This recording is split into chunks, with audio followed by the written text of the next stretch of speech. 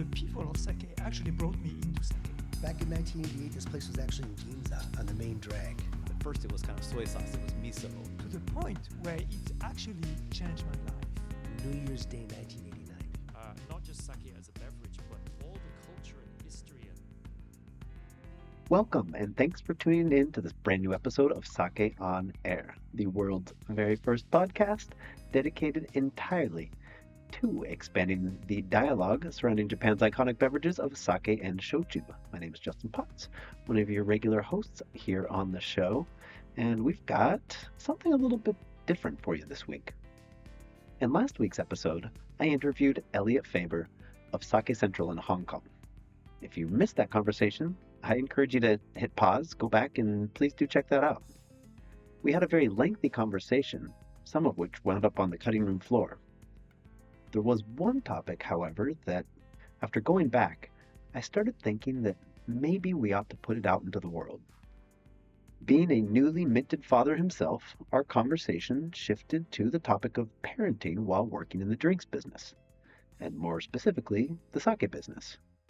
A father of two myself, it's something that I think about regularly and live with, and the thoughts and experiences that Ellie and I shared are by no means meant to be advice or suggestions or any sort of rules to live by.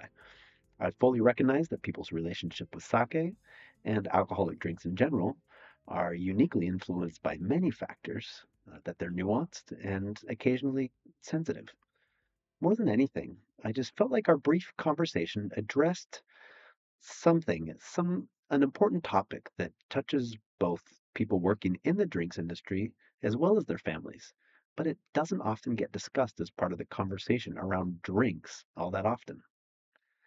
In the case of sake and shochu specifically, we here are clearly on a mission not only to bring these fantastic and inspiring beverages to more people, but to hopefully do it in a way that makes their lives a bit better as a result.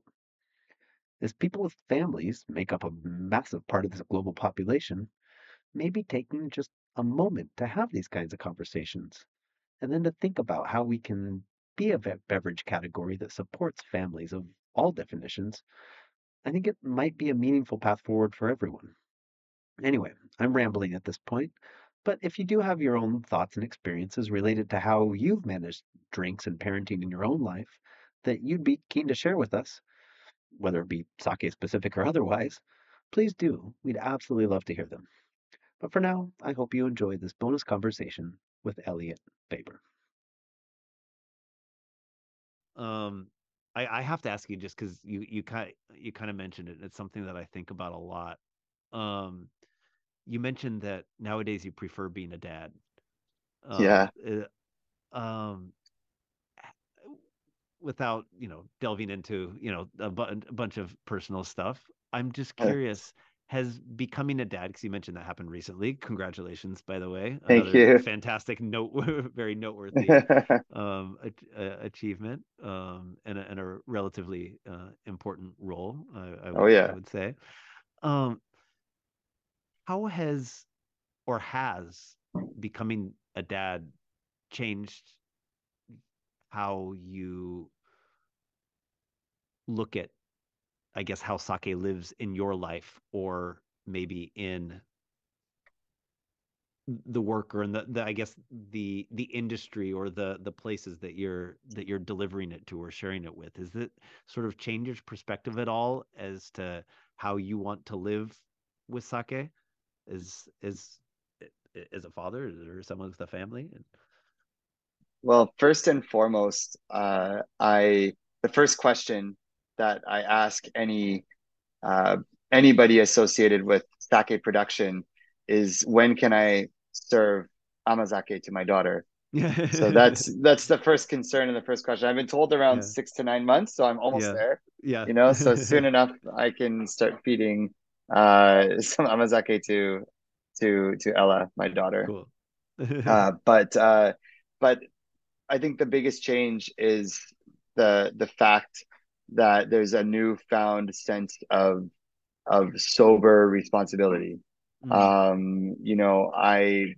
come home earlier, I'm drinking less. I still go out and I still drink, but it might also be attributed to just getting a bit older. You know, my 40th birthday is this year, so it's you know, we're not kids anymore. Uh, and uh, and I think that most importantly, it's just about making decisions and Yeah. just being confident in what you say, and kind of knowing that what you're doing is the best thing for your family. Yeah. You Yeah. know, and you know, in terms of how that relates directly to sake and to Japan, you know, this is my life path, and I know that I want to be involved. There's a joke, some friends and I, we always joke, you know, like worst comes to worst, we can always, you know, like take a job as a beverage manager in a hotel. Yeah. And not that that's not a very hard job, you know, it's a very hard job, but Sure. meaning that it's a specific set of hours, great benefits, Yeah. probably great pay. When you're Yeah. working, you're working. When you're off, and then Yeah. and that's great, and that's kind of Yeah. the fallback. Yeah. You know, and again, like no disrespect to that position because it's Sure. important, and we Yeah. worked, you know, And I work in demanding many. and unique Yeah, ways. Yeah, for sure. it's definitely not easy, but it's in the sense that you know what you're gonna do tomorrow. Yeah. And in my life, I don't know what I'm gonna do. I mean, I barely know what's happening at 2 p.m., you know, Yeah. now. And you know, that's because you have all of these moving parts that you're managing all the time. Mm. And when you're a father, you really just, I feel like you put your foot down more because Mm. all I'm thinking about is when I can spend more time with my wife and my daughter Sure. together. So Sure. just creating boundaries, and you know, not arguing. When the answer is no, the answer is no.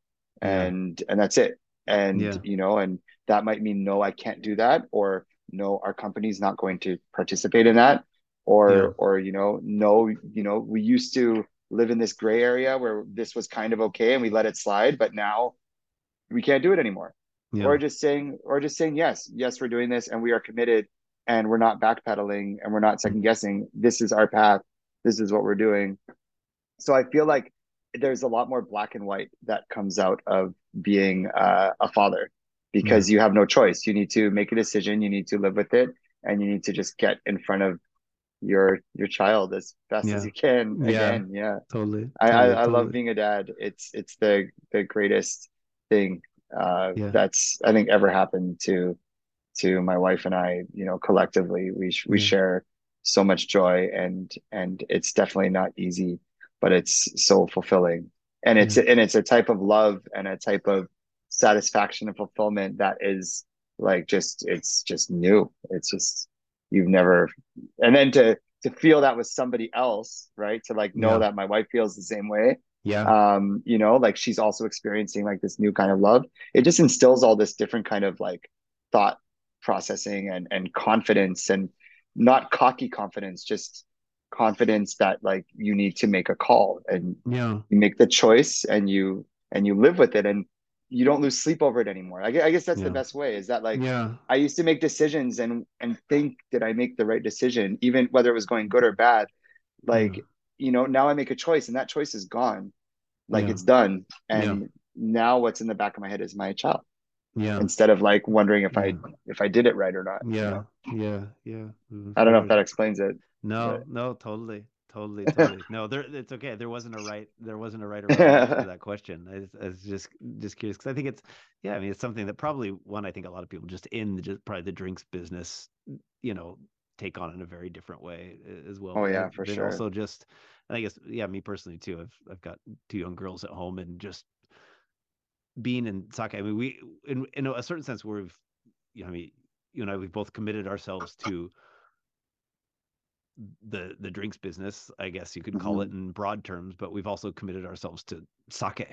specifically, pretty much. And Yeah. so I'd like to, I don't know, I don't have the answer to it, but you know, the fact is that, you know, that's something that is um then going to become a part of, you know, our family's life as well too, you know.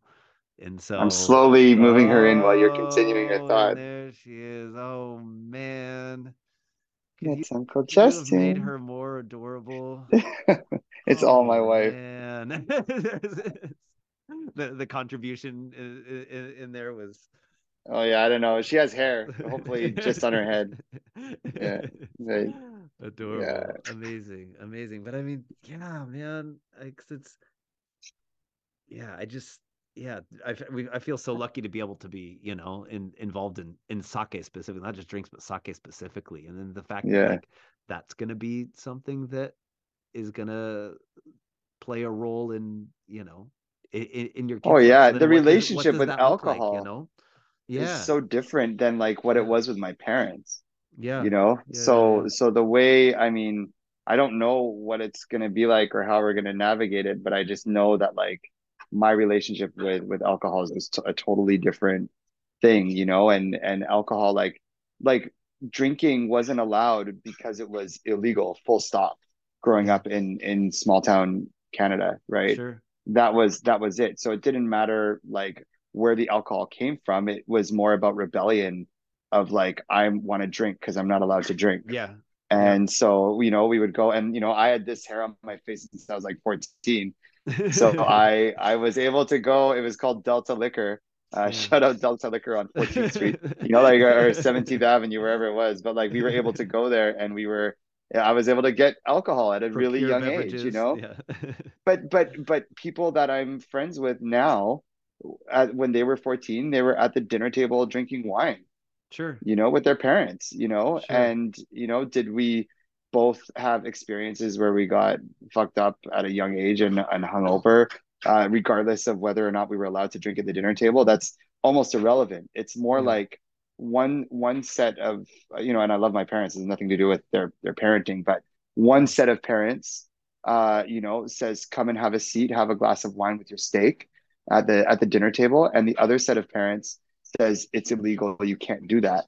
Yeah. And I guess the approach that I'm excited to have is like, taste this, and this is how they made it. This is what Yeah. they had to do, Yeah. did you know that it took like, basically 2 months to make what's in your glass today? I Yeah. mean, that's just production, Yeah. let alone the Yeah. growing of the Sure. rice and Sure. like, so that's like, it's just so exciting to be Sure. able to share that knowledge, I think, as a Right. craft and not as anything else. Yeah. Right. And I mean, to be so close to that, to have that be so tangible for someone like Yeah. yourself, whereas it's maybe distant for someone who's enjoying something delicious at a bar, you actually have Yeah. access to that, and so to be able Yeah. to share that. And so it's just, yeah, I don't know. I keep going back to, yeah, I don't know what the answer is, but I kind of personally, I keep going back often just to the idea of, we're always looking for ways to spread and share sake. Hmm. However, there are a lot of people, in similar situations as you and I, who are, in and around 40, who have families, who Hmm. have a deep relationship with this. Maybe there's other ways that we can bring this. There's obviously there's a big push toward non-alcohol, low alcohol, and stuff like that, Hmm. and or abstinence of alcohol. And I certainly wouldn't, look down on anybody who makes that decision or goes that path. That's certainly is an option. But then, what does it look like to live with sake? Well, we can Is start by a putting them family to and with work, kids. There right? we go. Let's get in the rice fields, and Yeah, and we don't need to work around the heavy machinery, but like, yeah, go in the koji muro for a minute, go in the sure, koji room and feel the warmth and the smells. And these sake makers have kids, and I don't often see kids running around the brewery, and it's probably because of discipline and sanitary reasons. But at the same time, I mean, like, I'm sure when people aren't around, the kids are running around, and like, I don't know, I personally would love to take Ella to a brewery and let her yeah, just hear the sounds and smell the smells and see the totally, the colors and the steam and the lights of the machinery. And it's sure, so cool. And then, and later, like, she'll drink it, and she'll understand why it tastes this way. And I yeah, think that's, alcohol is a really great example, but it's not the only example. And you could say the sure, same for for meat or marijuana. it's yeah. it's kind of like understanding what goes into something makes it so much more special and just helps you connect Yeah, with it a bit better, I totally. guess. I mean, it's got in a way, it's maybe the closer to home version is growing up in a place where there's cooking at home, or something. Yeah. Just being around, associating smells and having that just be a given, sort of scenario where there's discussion as to what ingredients are being used and what's being made and stuff like that. So I don't know. Sorry, I took us off on a bit of a tangent again, but it's great chatting about this stuff. Right? Yeah. It's real stuff. It is, and I think that I don't know. I just keep thinking there's room to further explore that and what that means, because I think it's relevant to so many people in such a really personal way. And I don't know, of course you gotta. It's good to get placement at a fancy bar or at a or whatever. Have a younger demographic, putting stuff on Instagram or whatever. But at the same time, there's a very significant real population that would love to find ways to live with something like this. And so it's, I don't know, that's me sort of agree, thinking out loud. And so that will do it for one more episode of Sake on Air. If you have any questions for us, you can reach out to us at questions@sakeonair.com or get in touch with us by searching for us on Facebook, Instagram, or Twitter. The show is brought to you with the fantastic support of the Japan Sake and Shochu Makers Association, and more often than not, broadcast from the Japan Sake and Shochu Information Center located in the heart of Tokyo. We'll be back in just a couple of weeks with a brand new episode of Sake on Air, so please do stay tuned and come by.